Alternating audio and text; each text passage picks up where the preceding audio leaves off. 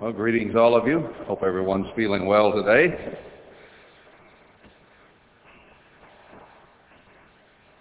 You all look pretty good, in spite of the fact you're not eating or drinking.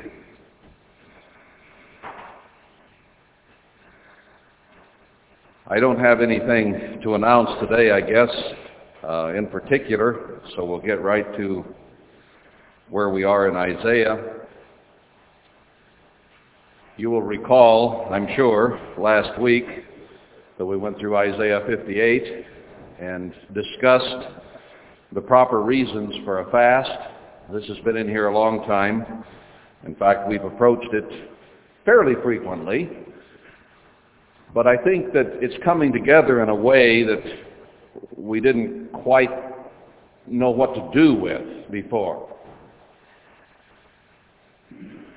We have been given, I believe, information that is vital to the church today in terms of the Passover, the order of the service, as well as the days of unleavened bread and the Passover service itself. Information that has basically not been understood by many in the church all these 70 years. And we're instructed here in verse 6 of chapter 58, is not this the fast that I have chosen to loose the bands of wickedness, to undo the heavy burdens, and to let the oppressed go free, and that you break every yoke? When there have been church fasts called in the past, I'm thinking back over the decades, the fasts were called generally because we had a specific need. That is, Mr. Armstrong would say, we're in trouble financially, send money. Let's fast or call a church fast so that the income will improve. It was always, I won't say always, but generally when we had a need or someone was sick, like Mrs. Armstrong when Loma died there in 1967. A fast was called then because we needed an answer to prayer. And he addresses that, not that it's wrong to fast when there is sickness and need necessarily. We were fasting as a church for her and for him, so in that sense it was outgoing, but where the fast or the request for it generated was because he needed something from us and from God, particularly from God. And he addresses that in verses 3, 4, and 5, that our fasts generally have been selfish in one way or another. But that's not the tone of what we see in verse 6. God calls a fast to get rid of sin, to get rid of wrong things in our lives. We've been told in Isaiah 52 to break the yoke of Babylon from off our neck. And this fast that God would call would be to break the yoke of carnality, the yoke of the world, the yoke of Satan, and to get rid of the heavy burdens that we carry. Now that, in one sense, might be selfish. We want the burden off. I've seen horses who carried a burden all day sort of sigh when you undid the girth at the end of the day. Let the cinch off. And we have felt cinched and burdened. Now God is giving us a recipe here, if you will, for how to get rid of the burdens that we have been carrying, and particularly since 1986. With all of the confusion, the scattering, the difficulties with calendar is another thing that might come up. There's been much confusion over the last 20 years in terms of how do we calculate when God's holy days will be. And just that statement there would bother someone if they heard it, who would say, you don't calculate it at all, you watch for the first crescent. But that in itself shows that there is confusion out there. The Hebrews calculate, many people calculate, those who keep first crescent even usually calculate, most of them. because they want to know about when it is anyhow, even if they're going to look for it. So there is a great deal of confusion, a great deal of stone throwing over the calendar. I have been intending to write an article on that for quite some time, several years, and just never seemed to buckle down and do it, and I think I'm beginning to understand now why. I do not believe it was quite time for it to be written. What good would it do for me to write just another article about the calendar? It has been examined from one end to the other, it seems, and you can read all kinds of different articles about it. In fact, I have read many articles, gone back over them in the past week or 10 days. No one, it seems, comes up with answers that are satisfying to everyone. And I'm sure that until God does something, we cannot all be satisfied. But I think I finally understand the perspective from which it needs to come from, to use a preposition at the end. This subject has to be addressed in a way and from a perspective that no one else so far has addressed it. It has to include why we have the problems we do. It has to include where they came from, and it has to include the ultimate answer and solution.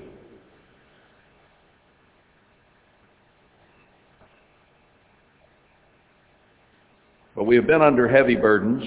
There has been a lot of wickedness. There's been a lot of self-righteousness. There's been a lot of self-deception.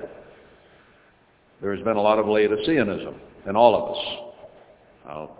God is giving us a formula or a recipe to resolve these problems, to change things.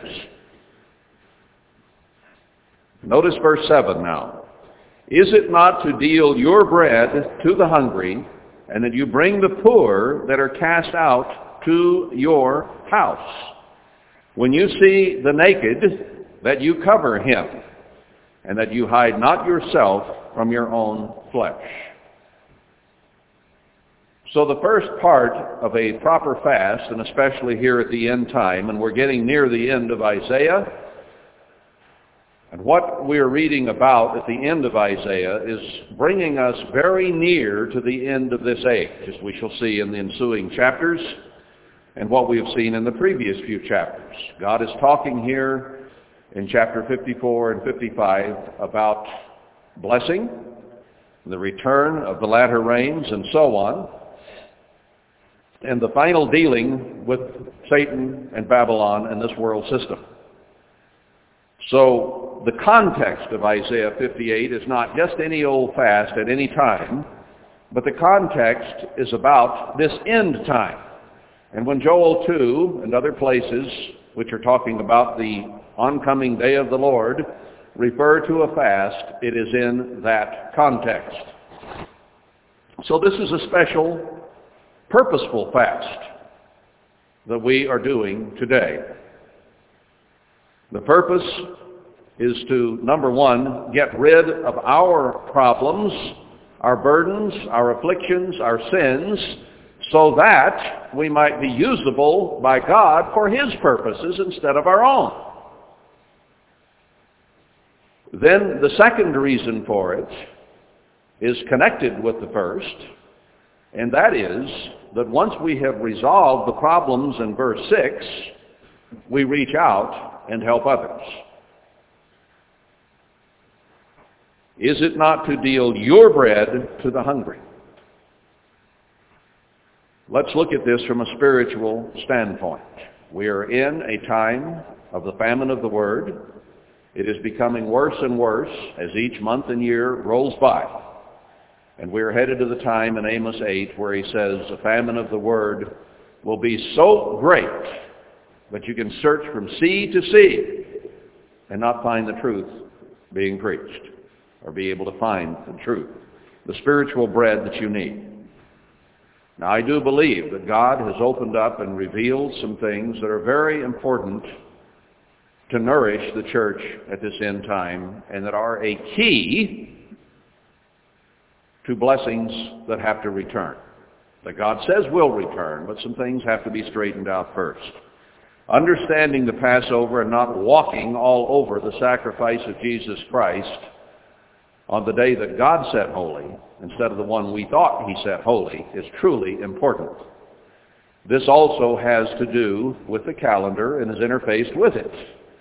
Even if we do understand the first day of unleavened bread is the high day, we need to get as close to the proper day to keep it on from a calendar standpoint as we can. And maybe that's another reason that the calendar is now just coming into perspective in a way that it needs to be written. Many papers have had bits and pieces, but putting it all together in a way that makes sense is something that needs yet to be done. And it doesn't need to be done in 600 pages. So we're at a point where we need to be dealing our bread to the poor. And that we bring the poor that are cast out to your house. Now, are not many people basically cast out today on their own, independent, frustrated, not knowing where to turn, or if they disagree with the organization or the ministry in it on something, they find themselves cast out. We're spiritually in this condition right now across the board in the church. And when you see the naked, that you cover him. Now that implies that we have found righteous garments ourselves and have something to put on someone we find spiritually naked. That is why I believe we have been sounding the alarm, crying aloud, focusing on overcoming, changing, and preparing the bride for the past over 9 years. How can we, who were blind and naked, give anything to someone who is blind and naked? We can't. We must see, and we must put on proper clothing in order to have clothing to give others. I'm speaking spiritually. I think God, over time, is answering this call through you. You are working. You are working at changing, growing, and overcoming. You are reading your Bible more than you did in years heretofore. You are seeking and searching. And I believe that God is beginning to reward the seeking and the searching with silver and gold, spiritually speaking. We are not deserving. We are not great. We are nothing. All Jacob is but a worm. And you and I amount to nothing. Even Paul, after years as an apostle, said, "O wretched man that I am." So if what God is giving us is indeed truly what he is giving us, it is not because of our righteousness. It's because of his righteousness, he tells us in chapter 54 of Isaiah.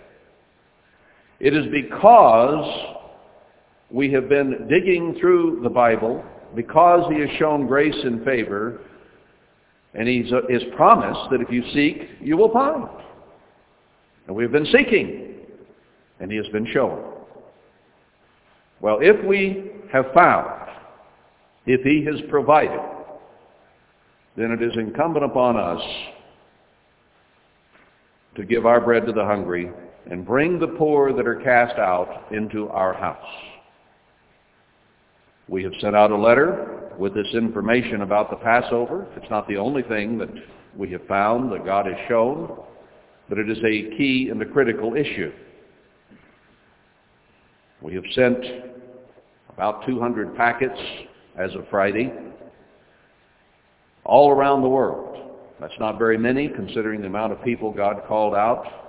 But we also have another email list, I think, that's been compiled of, I understand, around 500 names now, or 500 addresses. It's the last word I heard, anyway. And I'm waiting a little while yet until we have, the website is up, but it has no information on it. I'm waiting for that information to be loaded up so that if people do go to our website, seeing it on the letter,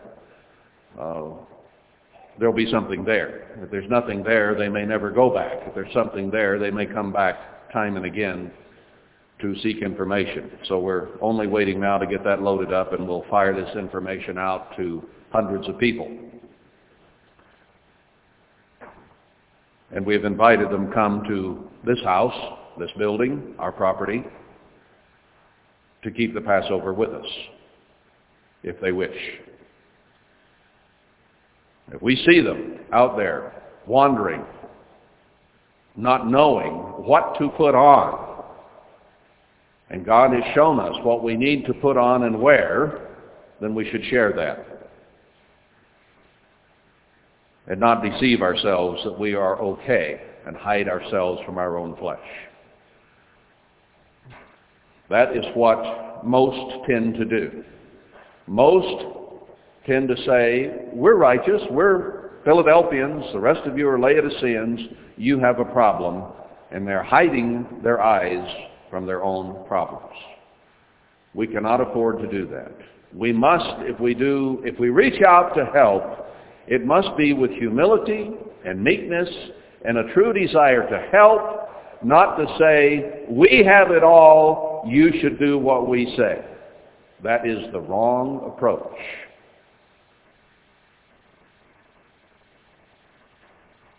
We should be so thankful, so grateful to God for what He has given us, that we want to share it.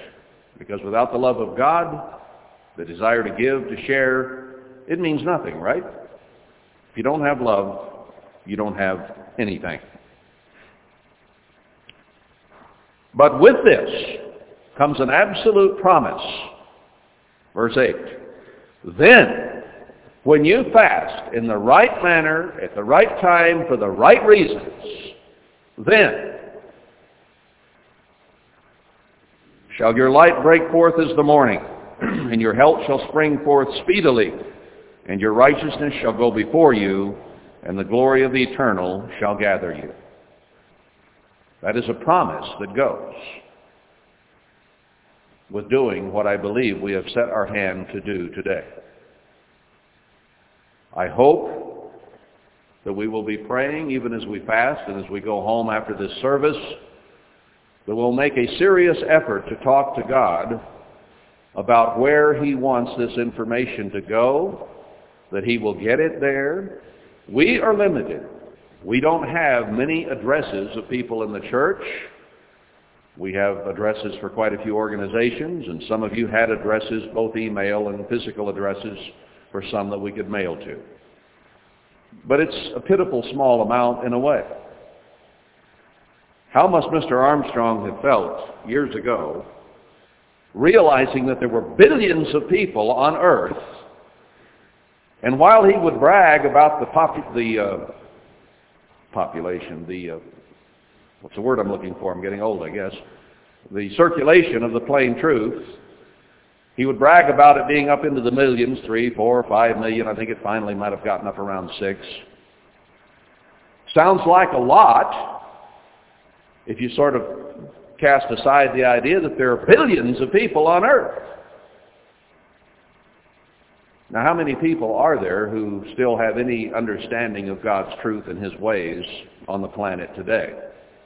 I don't know, 50, 60, 70, 80,000 maybe. So if we scrape together 1,000 names and addresses, which will probably continue to increase it,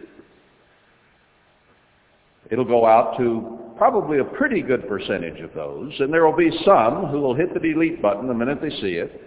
But there are some who will be curious and read, and they'll say, this is interesting, I think I'll forward it to my friends. And it could go very rapidly around the world in that way. Or there will be others who will hit the forward button and say, you got to read this. This is the stupidest thing I ever saw. But they'll still forward it. And some of those they forward it to will say, well, now wait a minute, this is so stupid after all. I don't know how it will go. I do know from Scripture that it will not be, for the most part, well received. That I can tell you. That does not matter. What matters is that if God gave us good food, we need to be sharing it with others. And that's why we're fasting today, is that we might give what we have to others. And having fasted all day, before the sun goes down tonight, I think it is incumbent upon us to go before our Father and our elder brother and ask them to recognize what we are doing, not fasting for ourselves, but fasting to give and to share with others what He has given us. It has to flow through. The Spirit of God is not something that He can put in your head and you can keep and cuddle up with and feel warm with. The Spirit of God is something that has to flow outward. The Word of God is something that has to flow outward. So I believe we have reached the point that it is time to have an outward focus to those who are candidates to be the bride of Christ and share what we have been given.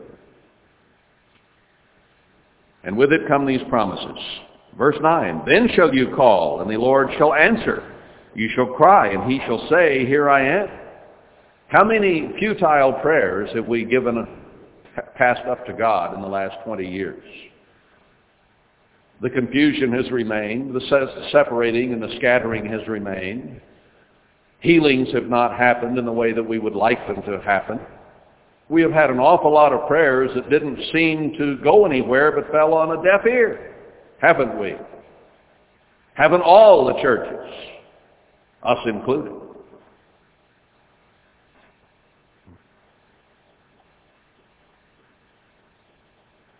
If you take away from you the midst of you the yoke, and the putting forth of the finger, and speaking vanity and pride. Don't point the finger at others and blame them, and most have. You're all Laodiceans but me seems to be the approach most take. We cannot afford to stand up in self-righteousness. What we have has come from God. It's not something we generated. It's His Word. And if you draw out your soul to the hungry, if you are willing to put forth effort and sacrifice for those who are hungry, so many say, I'm not being fed. We need to provide food for them.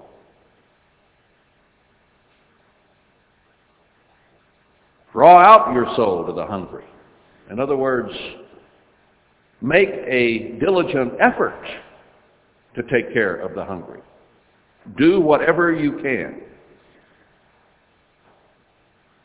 There are many people who have donated money, clothes, food, medical supplies to the teeming millions in Southeast Asia who are suffering.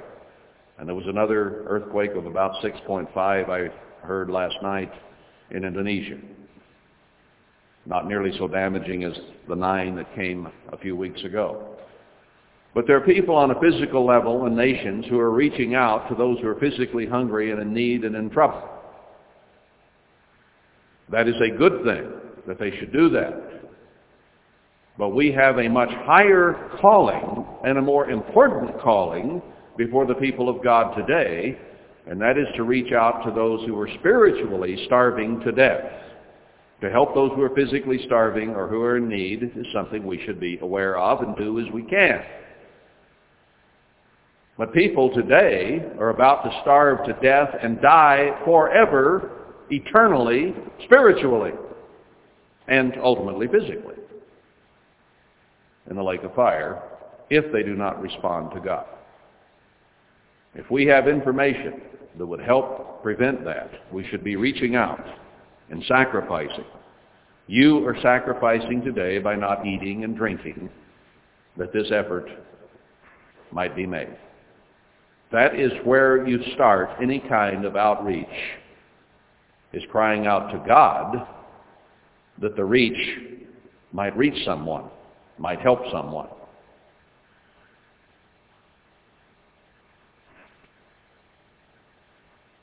If you draw out your soul to the hungry and satisfy the afflicted soul, then shall your light rise out of obscurity, and your darkness be as the noonday. Our problems will go away. Now, isn't that what anyone who is giving sound counsel to people will say? Instead of being selfish and self-centered and dwelling on yourself and self-pity, if you will reach out to others and help and serve and give, your own problems will go away. It is more blessed to give than to receive.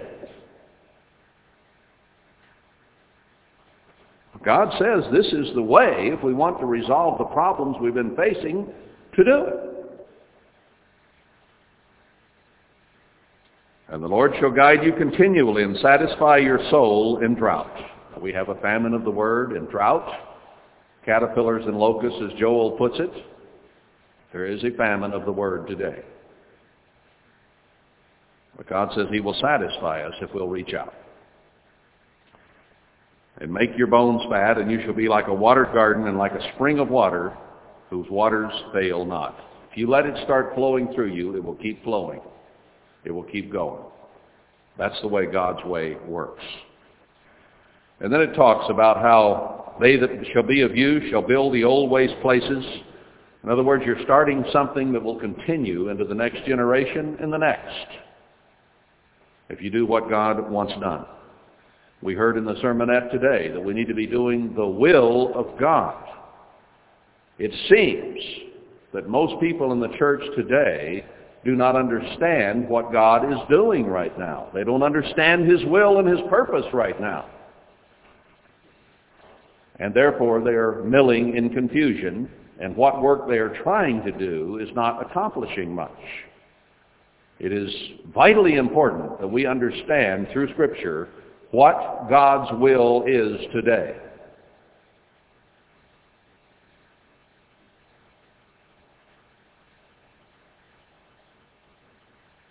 If you do this, you shall raise up the foundations of many generations, and you shall be called the repairer of the breach, the restorer of paths to dwell in. Isn't that what has to be done at the end time? A restoration? A restoration of correct paths, a restoration of the right way. Herbert Armstrong restored a lot of truth, but we've lost the path of life. We've lost our direction. We're wandering around blindly as a church overall, all the churches, the greater church of God. Someone has to show the way. The path has to be restored. And those who do so will be called repairers of the breach. Fix the walls. We have to rebuild the temple. That is the purpose, and the goal at the end is to build the temple. God has scattered it until it's almost to the point there is not one stone left upon another. And it's headed in that direction. And it will reach that. And out of the shambles and the destruction and the burning of the church, a new temple has to arise. And that's before Christ returns, whose glory will be much greater than that which came before. And there will be old men who will be able to see and compare one to the other. That is what has to be done. So when those Jews left Babylon to rebuild Jerusalem and repair the walls and repair the temple, those deeds that they did in history were brought forward in Haggai and Zechariah and Isaiah and other places to the end time. And you and I have the commission today to fast for the right reasons, to obey God, to serve him, and to be those who repair the breach and restore the paths to walk in, to build a latter temple. I do not know for sure that we would lead it. That is something God will resolve.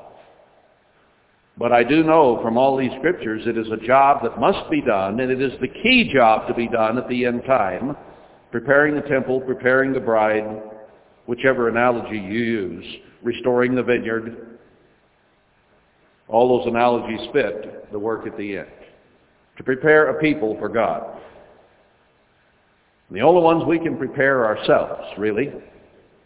And as we prepare ourselves, change ourselves, and get ourselves ready, then if we learn some things in that process, we should be able to help others in the process. That way we can be repairing the breach. When you go back to Ezra and Nehemiah and read Nehemiah about the wall, it talks about some who worked diligently, who really worked hard, and then how they all, when they were threatened from outside, didn't even change their clothes. But one would carry a sword to guard the one who was putting rocks in the wall and making mortar. So that half stood on guard, I believe it was, and half actually worked on the wall. But they worked so diligently to get it finished, and they did it in remarkable time. We are called upon to work diligently to redeem the time. I think may have even been read to us today. And no, I guess that's in Thessalonians. It wasn't read there in Ephesians. Yeah, I think it is in Ephesians too. Redeem the time, there in chapter 5. Don't let the time get away from us. We have work to do. If we're going to build a wall, fill in the holes, and help people find bread and water. And then he turns to the Sabbath, very interestingly in verse 13, and says, get your foot off my Sabbath.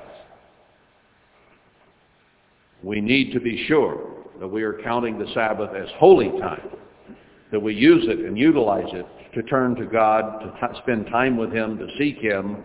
Yes, we can relax physically some, but we need to be sure that our attention turns to God. Now this is, I'm sure, talking about the weekly Sabbath, certainly.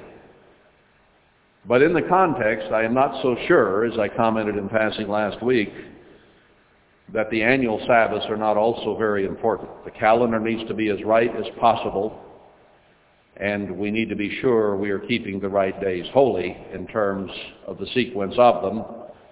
And that is never so truer than in terms of the first day of unleavened bread, which is Passover Day. We all agree on that now. And others are having the information presented to them as it reaches them in the next few days.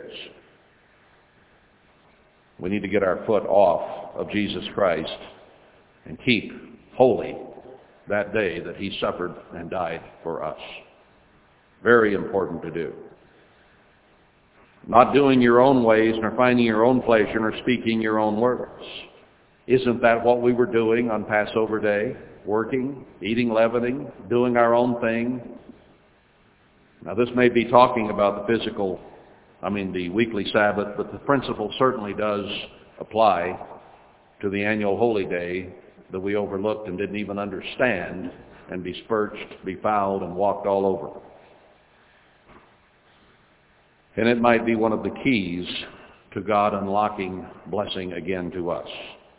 Then shall you delight yourself in the eternal, and I will cause you to ride upon the high places of the earth, and feed you with the heritage of Jacob your father, for the mouth of the Eternal has spoken it. Now, I took time to go back through this. I know we went through it last week, but I felt it important that we address it again today, since it is the day that we called for a fast, and emphasize what we're doing and why, so that we don't waste it.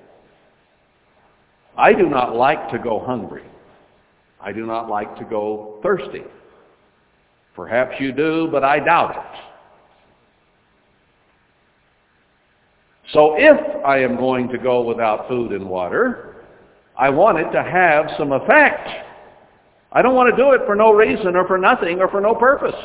I want it to accomplish something.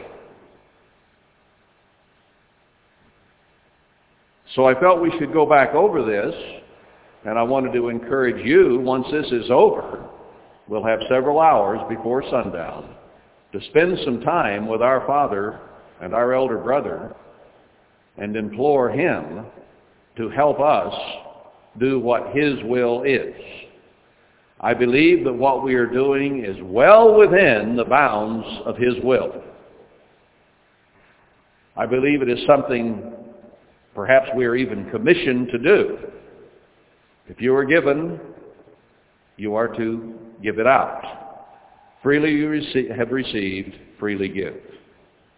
That is the principle. So I believe that what we are doing is well within the will of God. And therefore, I think that we can pray in faith and in confidence and in full assurance that since we are within the parameters of his will, he will do what we are asking. The just shall live by faith. If we do not have faith and confidence in what we are doing, what good is it? Without faith, it is impossible to please him. I have prayed in my life a lot of prayers that were prayed in the attitude of, boy, I'd sure like to see this, I hope so. Probably won't happen, but maybe. I want us to be able to pray in full assurance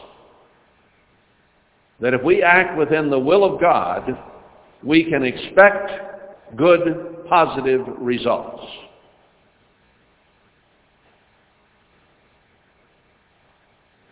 By that, I do not mean that I think that 90% of the church will accept what we are sending out. Good, positive results might be persecution and criticism.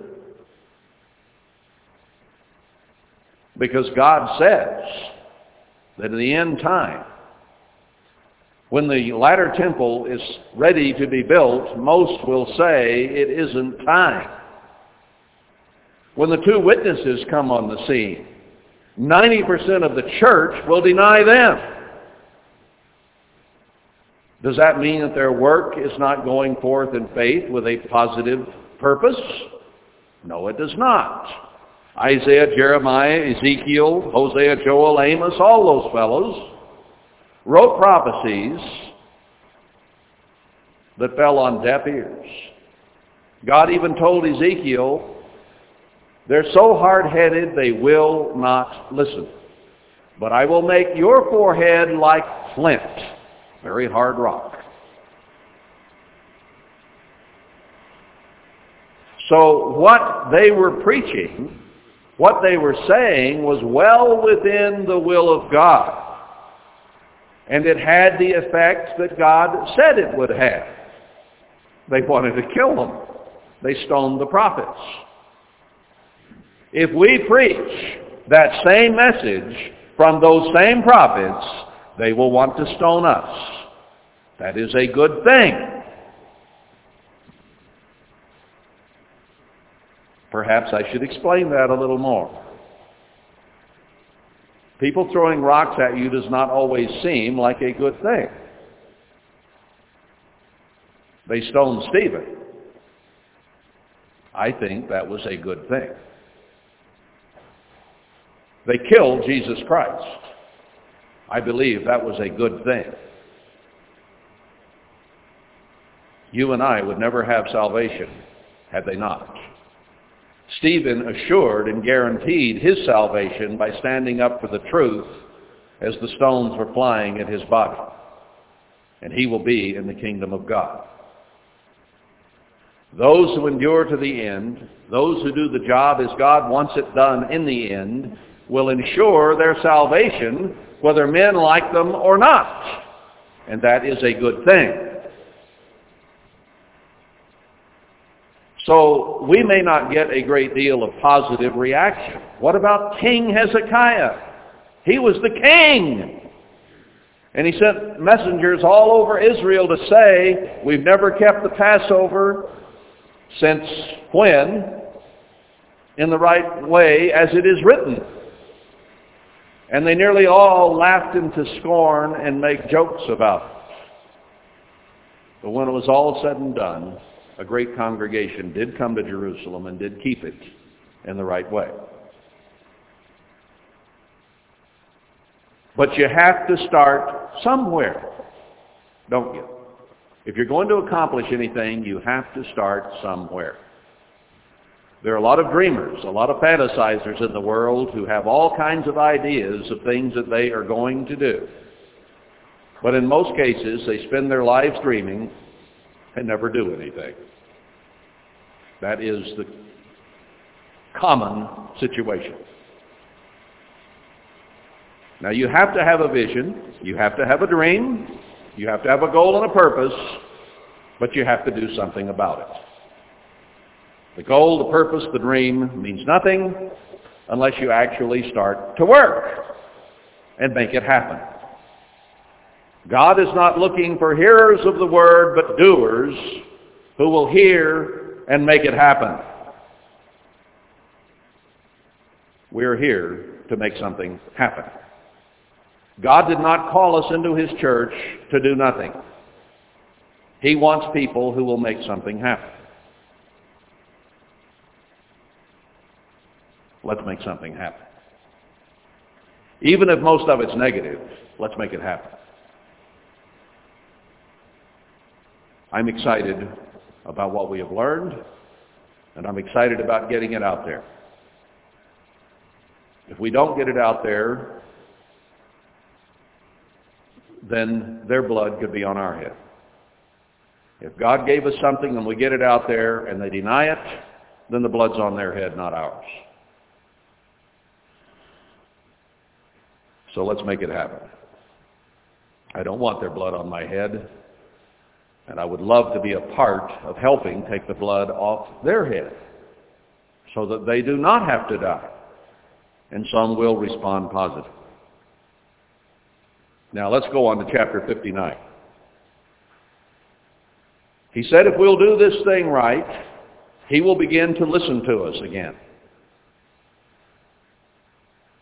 Now he gives an overall warning. He gives an overall assessment of the world at large and the church at large of the situation we find ourselves in the end time, where the world is departed from God and the church is quickly departing from God. Behold, the Lord's hand is not shortened, that it cannot save. Do you think God's hand shrunk and that he has no more power anymore to reach out and save? No, that hasn't happened. Neither his ear heavy that it cannot hear. Is his ear just gotten so heavy and he's so tired that he's buried it in a pillow and he can't hear our prayers? No, that hasn't happened either. What's the problem then? God is still there. God is still just as capable as he ever was. He who moved the Red Sea apart and marched Israel through. He who banked up the Jordan and stopped the water from flowing so they could walk on dry land is still the same yesterday, today, and forever. He hasn't grown old and weak. So what's the problem? Why aren't we seeing that kind of deliverance today? What's the problem? Verse 2. But your iniquities have separated between you and your God. There is a breach, a separation between us and God. We've been told, chapter 58, how to repair the breach and who it would be that would do that.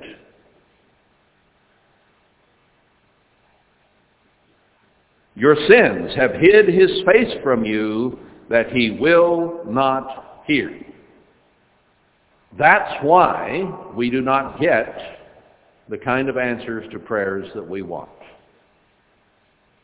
God lays it out very simply here. For your hands are defiled with blood, and your fingers with iniquity.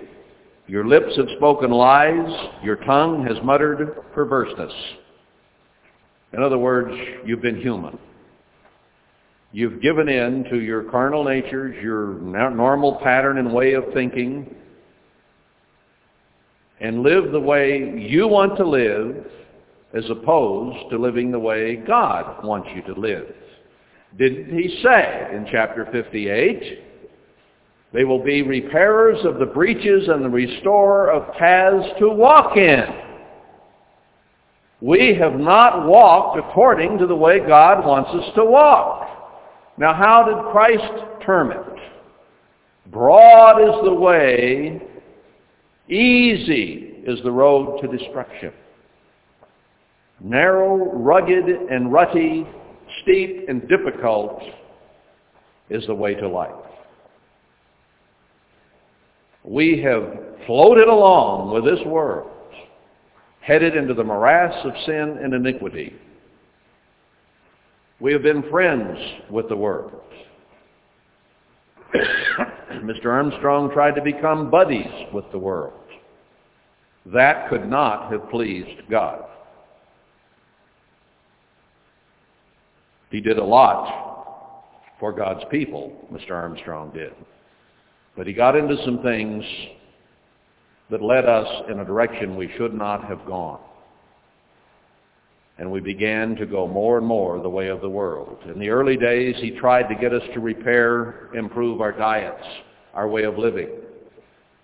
And then we slowly drifted back to the way of the world. Now we're fighting our way back to doing it properly.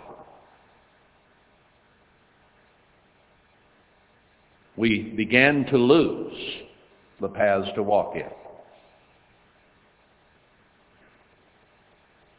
None calls for justice, verse 4, nor any pleads for truth. They trust in vanity and speak lies. They conceive mischief and bring forth iniquity. Hirelings do that. And it is not just in the church, it's in our whole society. And we have imbibed too much of this society. That's why he says, get out of Babylon. Break the yoke from off your neck. That's the first reason for fasting. They hatch adder's eggs. Now, if we were a chicken, a hen, we would normally sit on eggs and hope that if we had sat there long enough, we would hatch little chicks. But God says the church and the nation have been sitting on the wrong kind of eggs. We've been sitting on snake eggs. We are producing a generation of vipers, as Christ said the Pharisees were. They hatch snake eggs and weave the spider's web. What do we have today? A worldwide web. And contained on that web are hundreds of thousands of sites where sin is being disseminated.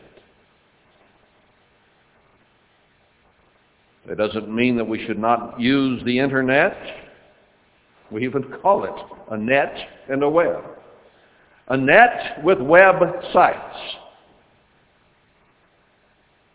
And you can get tangled up in that to the point you can't accomplish anything spiritually.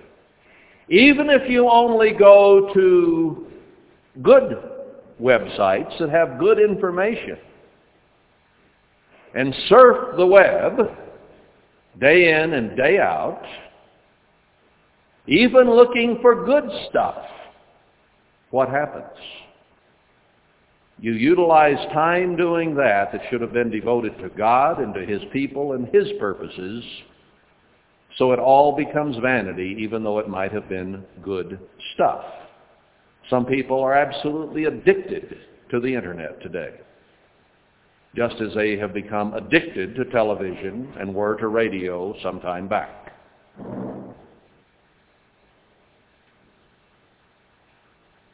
So we're sitting on eggs that are going to bring forth snakes.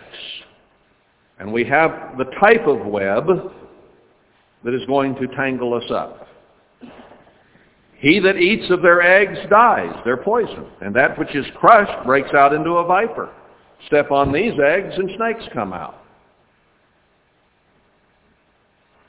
Their web shall not become garments. God tells us to put on holy, righteous garments. And the webs that man is creating through sin and through wrong focus are not suitable to wear. They will not gain us salvation. Neither shall they cover themselves with their works. We must have works, but they need to be the right works, or they won't cover us. By grace are you saved through faith, that out of yourselves comes through Christ. But we're created unto good works. They have to be the kind of works that are worth wearing. Their works are works of iniquity, and the act of violence is in their hands. Their feet run to evil, and they make haste to shed innocent blood. Their thoughts are thoughts of iniquity. Wasting and destruction are in their paths. What we are accomplishing in the church is leaving nothing but wasting and destruction behind, right? Do you see building? Do you see putting together? Do you see peace and accomplishment and purpose and working together in love and joy happening in the church today? Or in the nation, for that matter, because this is always dual. No, we see destruction and misery and a continuing to tear down. And more people giving up and quitting. That's what we see in the church today. So whatever we're doing, it isn't working for us. Right? Something has to change. The way of peace they know not, and there is no judgment in their goings. They have made them crooked paths. Whosoever goes therein shall not know peace. They don't know the way to peace. God says he'll bring peace in the latter temple, Haggai 2, verse 9. I want to be in it. I want to be part of it. Verse 9. Therefore, or as a result, therefore is judgment far from us, neither does justice overtake us. We wait for light, but behold darkness, or obscurity, seeing through a glass darkly. For brightness, but we walk in darkness. We're looking for the light. Where's the light at the end of the tunnel and all the problems in the church and in the nation? It just gets gloomier and gloomier, doesn't it? Read the news. The whole world hates us, and we're trying to patch things up, and now we're making rumblings about how Iran needs to be attacked. And we're denying that we're going to do it, which is one of the first signs that you're going to do it. The plot grows thicker. And it's getting worse and worse in the church as more and more give up and do not endure to the end and do not overcome and grow, but slip further and further away. We're looking for blessing. We're looking for God's answer. And all we see is darkness. We grope for the wall like the blind, and we grope as if we had no eyes, blind leading the blind, and they're all falling in the ditch. We're not to be blind. We're to be the children of light. Where are you going to find light, brethren? This book. Overall, the Church of God is not studying this book very much. They're going to church as they did in Worldwide, where they went to sleep, woke up enough to change pews, sat down, and went right back to sleep in other organizations, and are not diligently seeking God's will and way and purpose and focus in this book. They're just not doing it. There are some few who are. I hope we can be counted among those few. This needs to be our focus and our attention. God doesn't want us stumbling around in the dark. He wants us to be walking in the light. And in the light and the blessing of His face. But we are in the position as a church and as a nation where God has turned His face from us, can't bear to look at us, and will not hear or answer our prayers. I want that resolved. I want God to look down at me and us and smile and say, I'll do that. I want to be able to know His will so thoroughly that I can get on my knees and lift my hands to Him and say, Father, I know your will, and your will is this. Please do it, and know it will happen. I want to reach that point.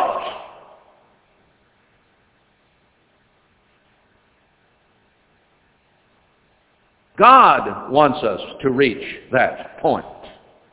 He wants to look down and smile and be pleased and answer us as a father does a little child. And when he asks a fish, not give him a scorpion. He wants to give us the fish.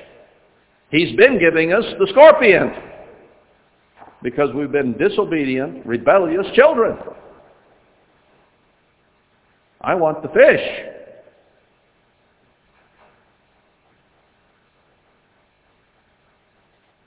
There's something I have learned in life, and that is that if I want fish, I must go fishing. If I want to eat meat, I must go hunting. Sitting at home in my warm chair does not catch me any fish or bring any venison to the table. If we want fish from God, we had best get busy fishing. And this is the fishing hole, this book. Where are we learning the things that we are learning? This book. Where did we get the food that we are currently in the process of sending out? It came out of this book. Good stuff, isn't it? Christ performed a miracle of the fishes, where He increased and multiplied the number of fishes. Is that lost upon us? If we will go fishing, and if we will find fish and catch those fish, God is willing to multiply those to others.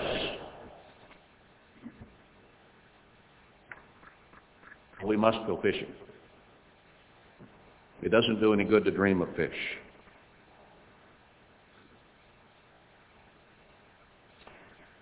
I have sat in hunting camp and seen hunters coming back in, and they're telling all their stories about how the day went, how they got lost, how they couldn't get up the mountain, how they fell in the creek. I only wanted to hear one thing. Are we eating tonight or not?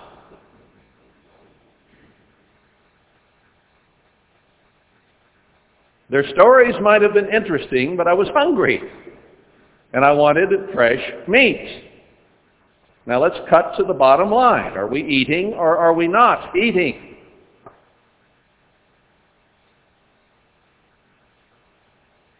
God has provided food here, but you have to dig it out. You have to work for it. He may point you in the right direction if you look, but He expects you to dig it out. We have to dig it out of His Word. That is what most of the church is not doing, and that's one reason we've been groping blindly and not finding the right answers. Those who would go on about preaching the gospel to the world are not getting very far with it. It's having very, very pitifully small fruit. They're not catching many fish. Why? I'm here to tell you They are not operating according to God's will and purpose for right now. He has already called as many, except for a few at the last hour, that he needs to fill out the 144,000. Now he is choosing which of those he has called will be in his kingdom. Many are called, few are chosen. Our focus today should be, and I don't mean just you and me, but the whole church, should be an understanding of what God's will and purpose is. And when we try to do something on our own, and it doesn't fit his will, and nothing happens, we should reconsider and stick our head back in the book and say, God must not be doing this. Well, then what is he doing?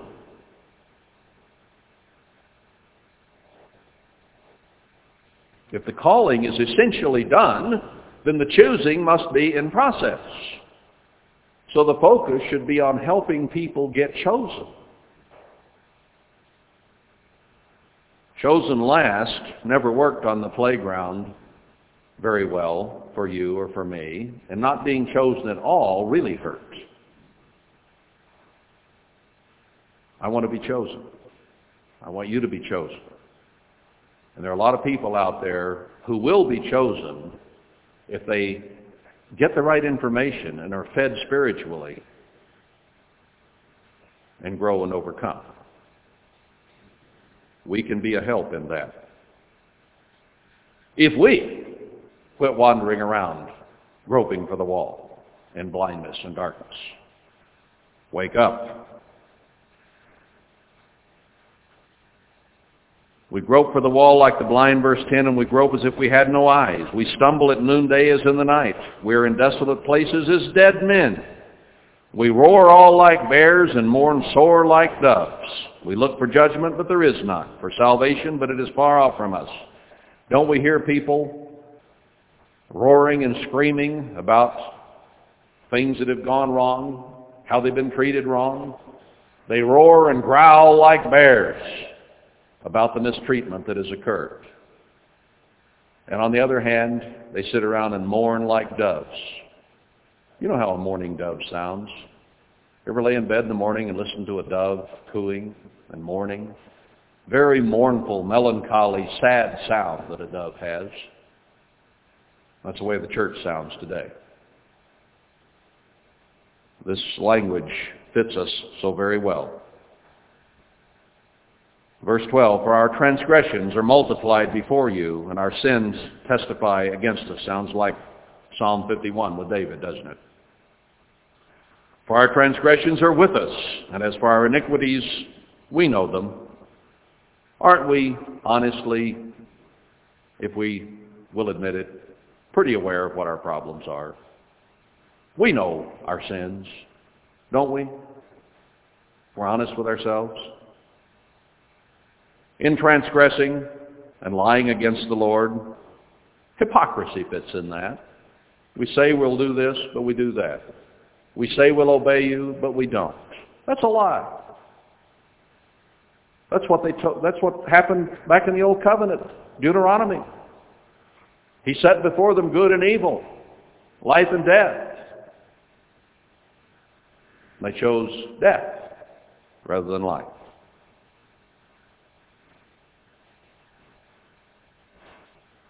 We utter from the heart words of falsehood. We say one thing and do another. We will to do, the spirit is willing, but the flesh is weak. God is not going to have those in his kingdom who wanted to overcome. Those who tried to overcome. He is going to have in his kingdom those who overcome. Trying isn't good enough. Wishing you were overcoming isn't good enough. Telling God you're going to isn't good enough. It becomes a lie and hypocrisy if you don't do it.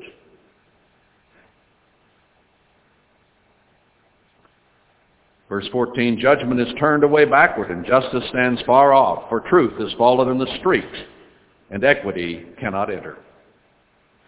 the truth of God is falling more and more and more in the street, being abandoned, walked off from. Yes, truth fails, and he that departs from evil makes himself a prey.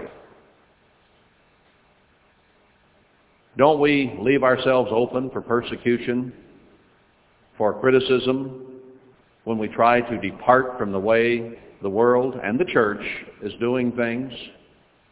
Don't we make ourselves a target if we really do try to overcome and grow?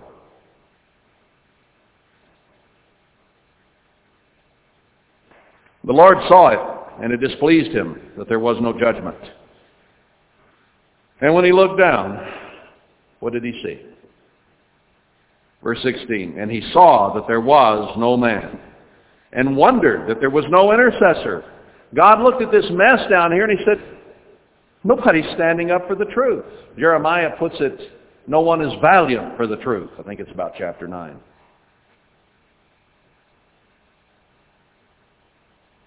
Therefore his arm brought salvation to him, and his righteousness, it sustained him. For he put on righteousness as a breastplate and a helmet of salvation upon his head. Paul quoted this in Ephesians 6. And he put on the garments of vengeance for clothing, and was clad with zeal as a cloak. God is going to do something, and he's going to do it with all his might. Stand back. According to their deeds, accordingly he will repay. Fury to his adversaries, recompense to his enemies. To the coastlines he will pay recompense. That's where most of the people live. So shall they fear the name of the Lord from the west, and his glory from the rising of the sun. When the enemy shall come in like a flood, the Spirit of the Lord shall lift up a standard against him. Now God is going to set his hand to do something about the miserable mess we have. He is calling out a people today to help him.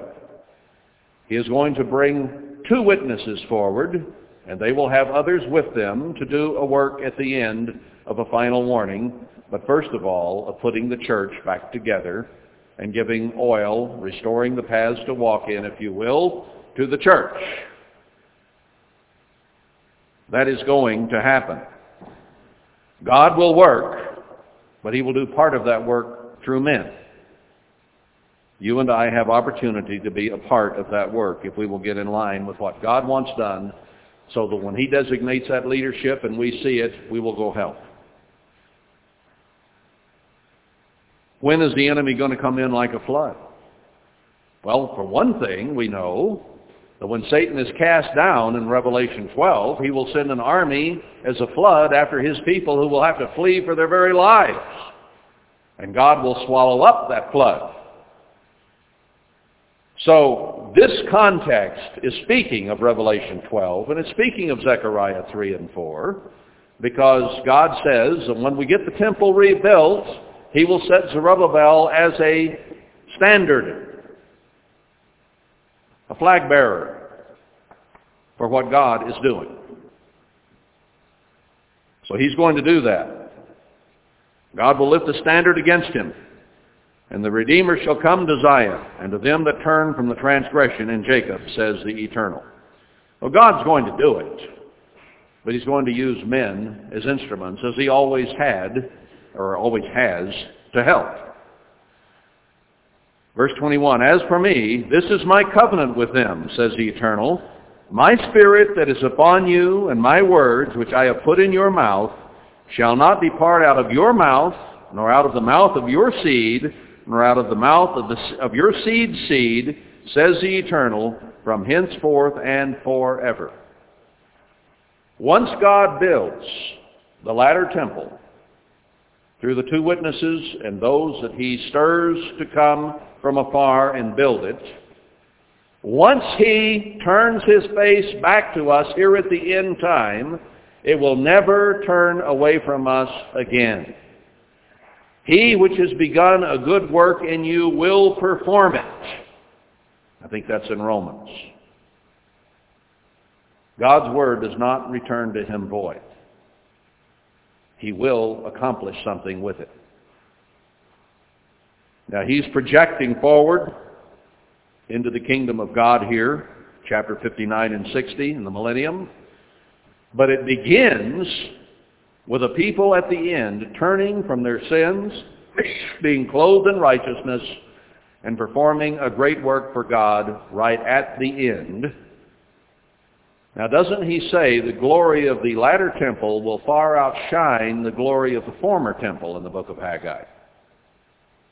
Let's read on. Chapter 60.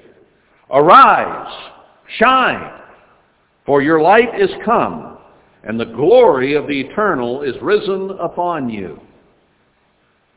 That's in Handel's Messiah. He used that one to great purpose in the Messiah. I believe that God inspired Handel's Messiah to be written.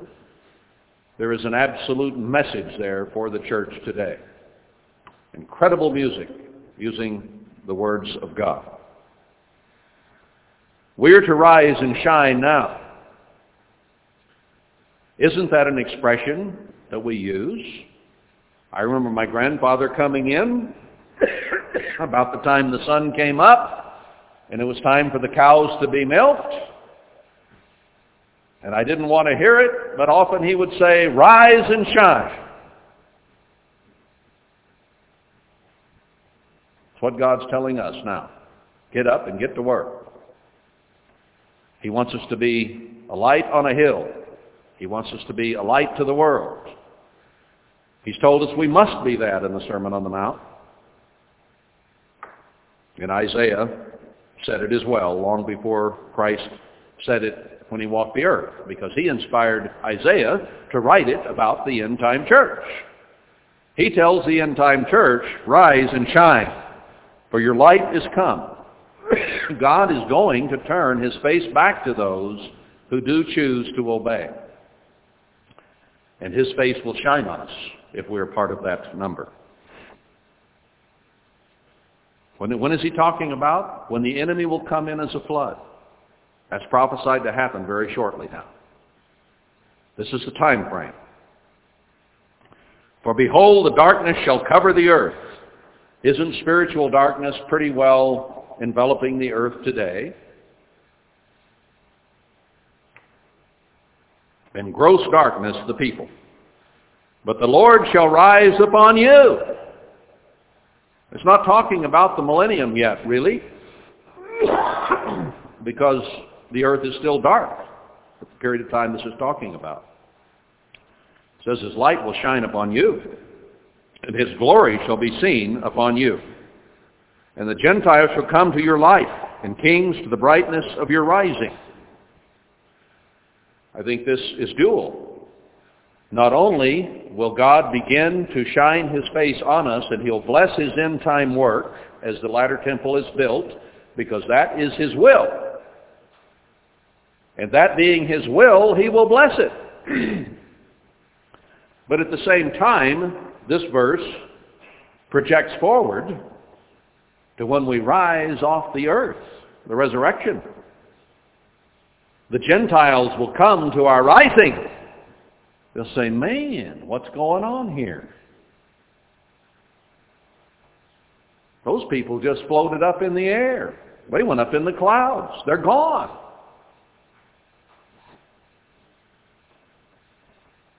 That'll make news. They'll send the cameras to our rising. Lift up your eyes round about and see. All they gather themselves together. They come to you. Your son shall come from far, and your daughter shall be nursed at your side. Again, I believe it's dual. There is an awakening at the end where the remnant of God's faithful people begin to come where they see God's blessing. They begin to see God's face shining there. They begin to see healings. They begin to see God working on this earth. And they are the ones who come. I find it encouraging because many of us have sons and daughters who grew up in the church but have left. And I believe many of them will come running when they see that these things we have talked about are actually happening. And they will have enough background understanding to know they better get their little buns there.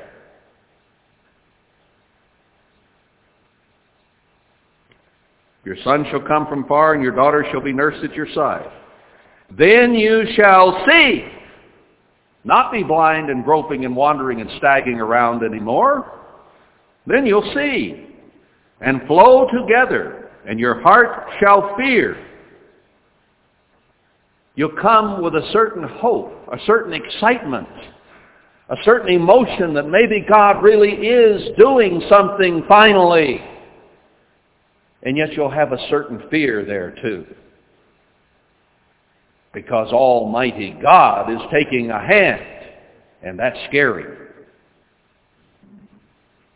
So there's an awe and a fear, and yet at the same time, excitement.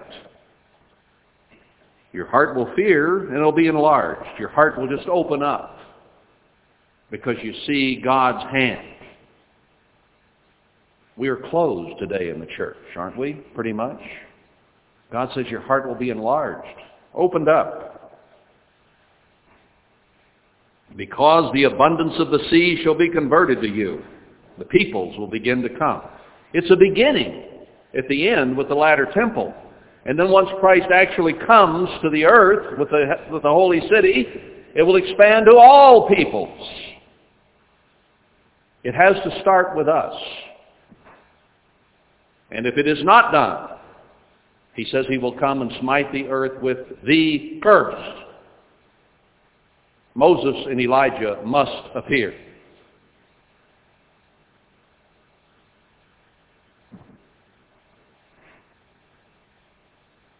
That will start it. And from there it will spread ultimately around the world. But it has to start with God's chosen at the end. You have opportunity today to react and be one of those who are chosen. The multitude of camels shall cover you, the dromedaries of Midian and Ephah. All they from Sheba shall come. He says it's going to be to the point that you're going to have camels all around you because people will be coming from far. They'll bring gold and incense, and they shall show forth the praises of the Lord. All the flocks of Kedar shall be gathered together to you. The rams of Nebaioth shall minister to you. They shall come up with acceptance on my altar. Acceptance on God's altar. Isn't that something we would like to see? And I will glorify the house of my glory. Now, he is going to glorify it in part on this earth in the latter temple, and then he is going to glorify it before the whole world in the millennium. The house of his glory is his church, his temple. Who are these that fly as a cloud and as the doves to their windows? Surely the coasts of the isles shall wait for me, and the ships of Tarshish first to bring your sons from far, their silver and their gold with them, to the name of the Lord your God and the Holy One of Israel, because he has glorified you. He's going to start with a certain glory on this earth, and then he's going to glorify us and turn us into spirit beings, and we'll be here to rule the entire earth. And everyone will come and bring their riches, hoping to imbibe of the blessing of God, because they will see God's blessing coming to us. And the sons of strangers shall build up your walls, and their kings shall minister to you. For in my wrath I smote you. Isn't he smiting us now? Yes, he is. He's scattering us and smiting us out of anger that we have not been attentive to him. But when we repent, when we turn around, when we fast and pray the way we ought to and do the work of God as he wants it done, he will have mercy on us. In my wrath I smote you, but in my favor have I had mercy on you. Not because we deserved it, but because he will extend mercy. Therefore your gates shall be open continually, They shall not be shut day or night. Now this is projecting right on into the millennium. That men may bring unto you the forces of the Gentiles, and that their kings may be brought. For the nations and kingdoms that will not serve you shall perish. Yes, those nations shall be utterly wasted. The glory of Lebanon shall come to you, the fir tree, the pine tree, and the box elder together. Remember in Isaiah 41 it talks about the 7 churches, or the 7 trees God will plant in the wilderness. I think equivalent of the 7 churches in the end time, a remnant from all of them will come together. It's using the same analogy here. I will make the place of my feet glorious. The sons also of them that afflicted you shall come bending to you. There are other scriptures that we could tie in here. I won't for sake of time, but we will at that time be worthy of worship because we'll be God. And all they that despise you shall bow themselves down at the soles of your feet. End of Zechariah says that we will walk the soles of our feet over the ashes of the wicked. But there will others come who will bend and bow. And they shall call you, speaking still to the church here, they shall call you the city of the Lord, the Zion of the Holy One of Israel. Here's the first glimpse in Isaiah, and it increases as it goes on now to chapter 66 all through, and begins to show that the new heavens and the new earth will come at the beginning of the millennium. They're not after the earth has been charred as we formerly believed. Revelation 21 ties in beautifully from here on through the rest of the book of Isaiah. The holy city will come down. We are that holy city. They'll call us the holy city. Has 144,000. I won't get into that now for sake of time, but it's in the series on how exclusive is the church. And it is quite an eye-opener to understand that the Father and the Son will be dwelling on the earth in the millennium in the holy city, and we comprise or are called the holy city. Christ isn't going to come and rule out of a boxcar. He's going to rule the earth in glory. Whereas you have been forsaken and hated. He's showing the contrast. They'll come and worship after we have been forsaken and hated, so that no man went through you. No one would come to us. I will make you an eternal excellency, a joy of many generations. You shall also suck the milk of the Gentiles, and you shall suck the breast of kings. And you shall know that I, the Eternal, am your Savior and your Redeemer, the Mighty One of Jacob. When God does this, there will be no question who is in charge. There will be no question in our minds that He is God. Moses' God is God. Pharaoh was purported to have said. Of course, Hollywood did that because Pharaoh didn't say anything of the kind. Pharaoh was drowned. For brass I will bring gold, and for iron I will bring silver, and for wood brass, and for stones iron. All these things that have been worthless that we've had are suddenly going to be turned to the greatest of riches.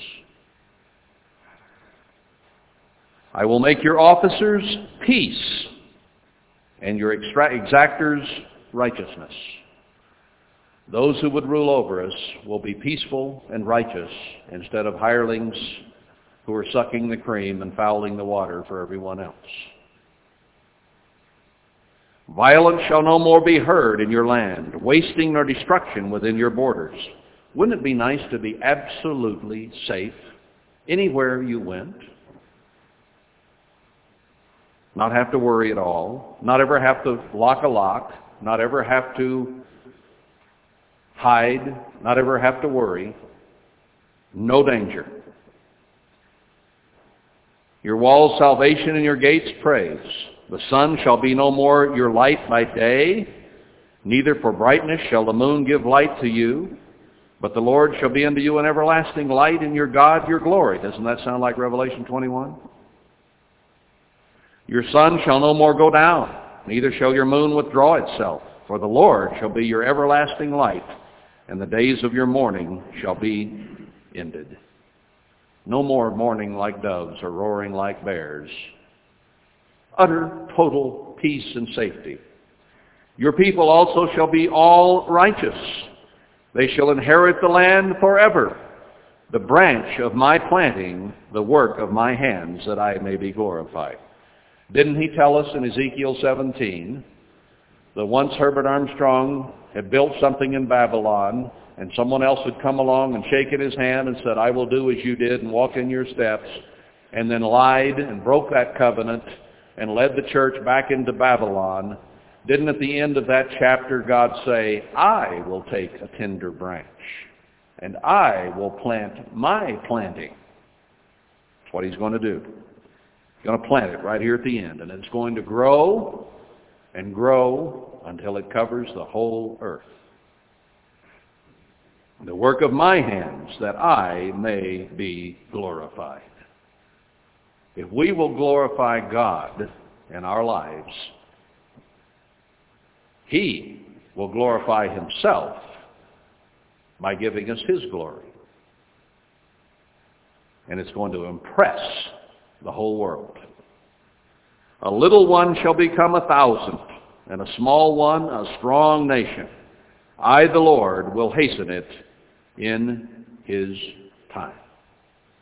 He has a time plan for all this. We're getting very close to it. If we will endure, and if we will grow and overcome, all these promises will be ours.